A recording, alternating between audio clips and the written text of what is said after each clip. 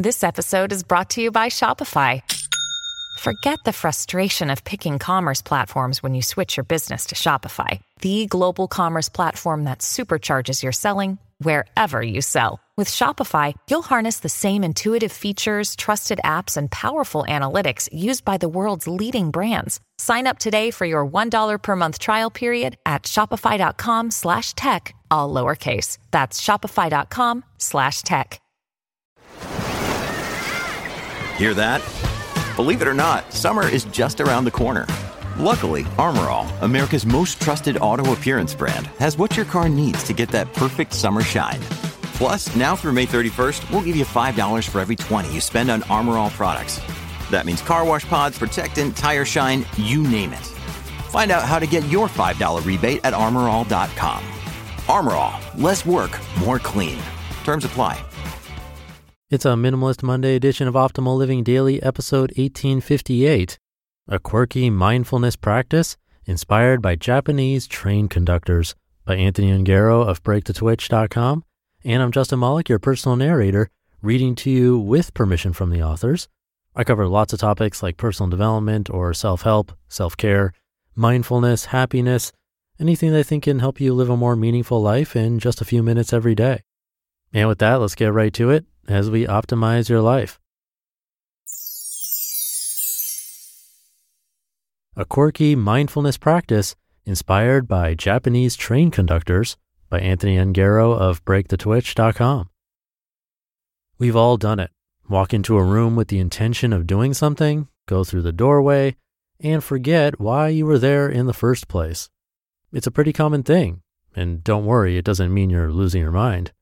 Psychologists believe that passing through a doorway and entering a different room creates a mental block in the brain.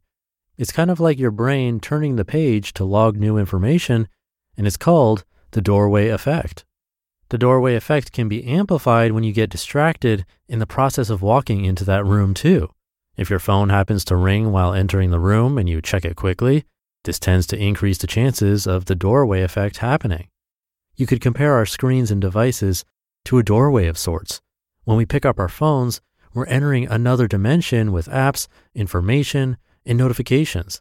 It's like we're going into a different space completely as we peer into the pixels. It's practically a digital doorway we walk through hundreds of times per day. This is a major problem, especially with our increasing dependence on devices. Not only do these distractions waste time, it means our actions aren't aligning fully with our intentions. We intend to give our attention to one thing, and it gets stolen away and used for something else. If we don't fully own our attention, that means we aren't directing it in the ways that are most meaningful to us. And if we can't do that, then we're not as aware of and able to create the type of change in our lives we desire. There's a quirky mindfulness practice that will instantly improve your attention, already being used in the Japanese rail industry, called pointing and calling. The practice of pointing and calling, called shisakanko in Japanese, is where a conductor will point to a sign, an object, or situation while calling out the name. It's used by the Japanese rail industry to improve accuracy and reduce mistakes due to inattention.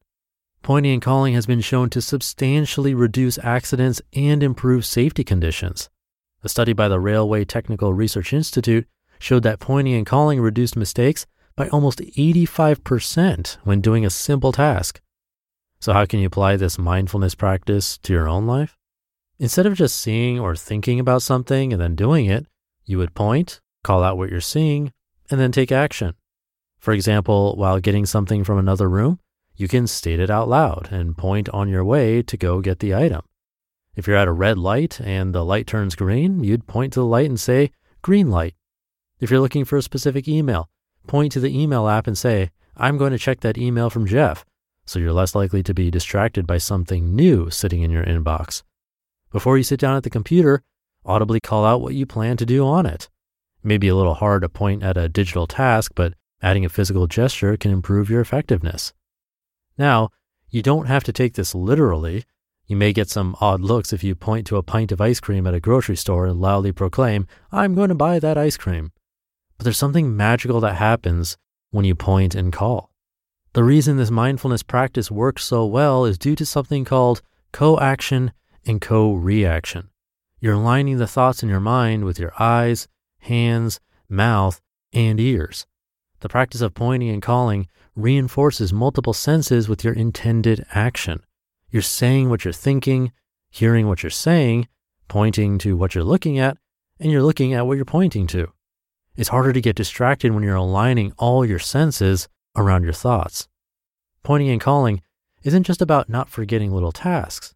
As a busy entrepreneur, I often feel like I can never have a satisfying feeling of having done enough at the end of each day. There's always more to do, and it can be a struggle to deal with this feeling on a regular basis. So now I use pointing and calling to help with this. At the end of the day, I hold my bullet journal and say, I'm proud of the work I got done today. It feels very different from when I just try to think that thought. It feels much less real. But when I say it out loud, touch my journal, and announce out loud that I'm proud, it sits better. It's no longer just words bouncing around in my head, but out there in the open world being affirmed by my different senses. When it comes to food, whether healthy or indulgent, you can make intentional choices by pointing and calling it out. If you want to eat ice cream, you can point and say, I'm choosing to eat this ice cream right now. When you're making a clear choice, you can more fully enjoy it without feeling any shame or guilt. When you make active choices more consistently, you own your attention more fully. Instead of twitching from discomfort or going on autopilot, you're making intentional choices, even if you make a choice that might not be seen as beneficial, like the ice cream. It's better to choose actively and still do it versus choose passively and regret it. Who would have thought the hottest new mindfulness practice would come from the Japanese rail industry? I sure didn't. But I've been trying pointing and calling for the past couple of months, and it makes a difference. Taking advantage of the co-action and co-reaction effect can help align your intention with your attention. So go ahead and try this mindfulness practice for yourself.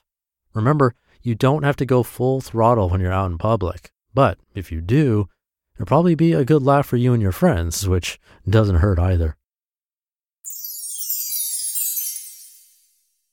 You just listened to the post titled, A Quirky Mindfulness Practice Inspired by Japanese Train Conductors by Anthony Ongaro of BreakTheTwitch.com.